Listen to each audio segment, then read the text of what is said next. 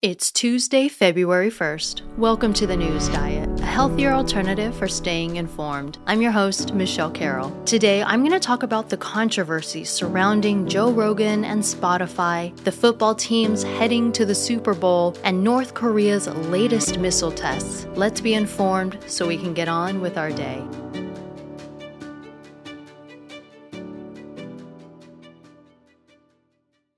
Comedian, podcast host, and UFC commentator Joe Rogan has responded to the controversy surrounding his show, The Joe Rogan Experience, that is exclusively published on Spotify. Joe Rogan's podcast is a daily long-form show with no time limits or agenda. He has on fellow comedians, UFC fighters, actors, musicians, experts on a wide range of topics, really anyone. Well, he's been in hot water the last couple weeks as disapproval has grown over a couple episodes in particular, where Rogan had on doctors and scientists who expressed views regarding the COVID virus that go against much of what we hear from authorities like the CDC or the White House. The guests were Dr. Robert Malone, an infectious disease specialist, and Dr. Peter McCullough, a cardiologist. Musician Neil Young, and then subsequently singer-songwriter Joni Mitchell, gave Spotify an ultimatum, saying that if Rogan's podcast was to remain on the platform, then they wanted their work removed in protest.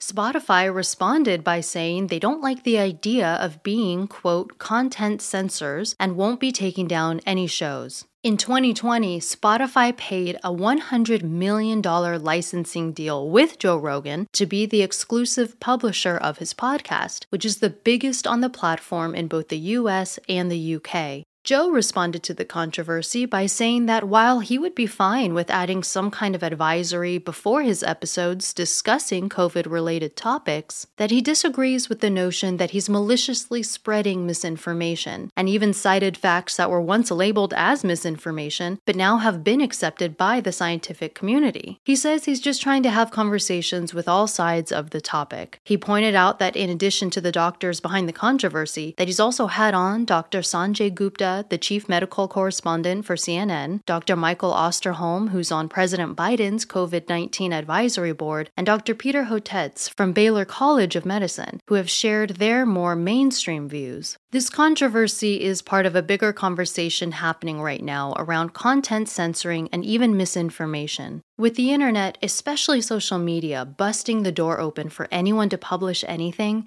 it's become harder for more traditional media to manage narratives like before. You have those that believe that legacy media like cable and network news shows or, say, newspapers are the most reliable sources of information and should still be considered the arbiters of truth. And then you have others that claim that the independent content creators emerging online are able to offer perspectives that the mainstream outlets won't for fear of losing high-profile sponsors or business deals. Platforms popular for independent journalists and creators like Facebook, Instagram, and YouTube have been accused of censoring and banning those who have spoken out against mainstream narratives. So with Spotify siding with Rogan here, we'll have to see if this will change the tide towards more freedom of speech.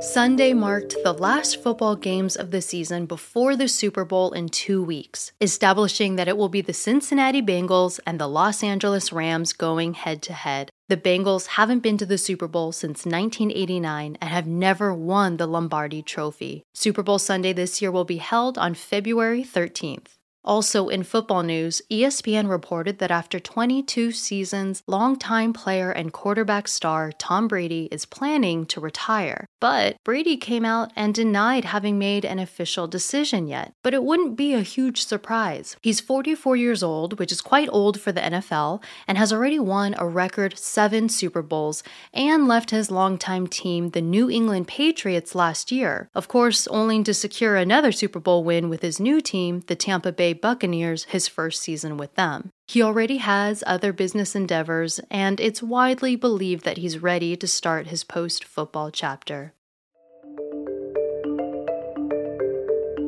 On Sunday, North Korea conducted a test launch of an intermediate-range ballistic missile, which reportedly traveled close to 500 miles, enough distance to theoretically reach the U.S. territory of Guam in the North Pacific Ocean. This is the 7th test conducted in January and the first nuclear-capable missile since 2017. North Korea has started testing missiles and weapons again after a few years of relatively low activity. It's suspected that the motivation is a desire for looser sanctions. Apparently, the mostly secret and communist country has been struggling throughout the pandemic and could be taking advantage of the fact that the rest of the world does seem to be pretty distracted currently with other international conflicts, as well as the upcoming Olympics, economic recoveries, and the never-ending management of COVID. North Korea has a history of struggling to be considered a true world power, and its leader, Kim Jong-un, has used tests like this in the past to garner attention. After diplomatic talks with President Trump in 2018, provocations seemed to stall,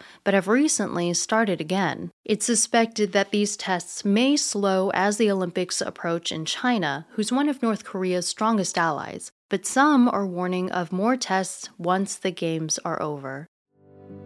It's Tuesday, February 1st, and you've just been informed. Now it's time to get on with your day. I'm Michelle Carroll. Thanks so much for listening. If you like the News Diet, be sure to subscribe to the show wherever you listen to your podcast so you can always get the latest episode. And leave a review, as we all know how that helps boost a show's visibility. If you have any suggestions on how I can improve the show, I definitely want to hear from you. I want the News Diet to be as valuable as possible for you, so if you feel compelled, please feel free to reach out to me on Twitter or Instagram @thenewsdiet or directly to my email, feedback@thenewsdiet.com.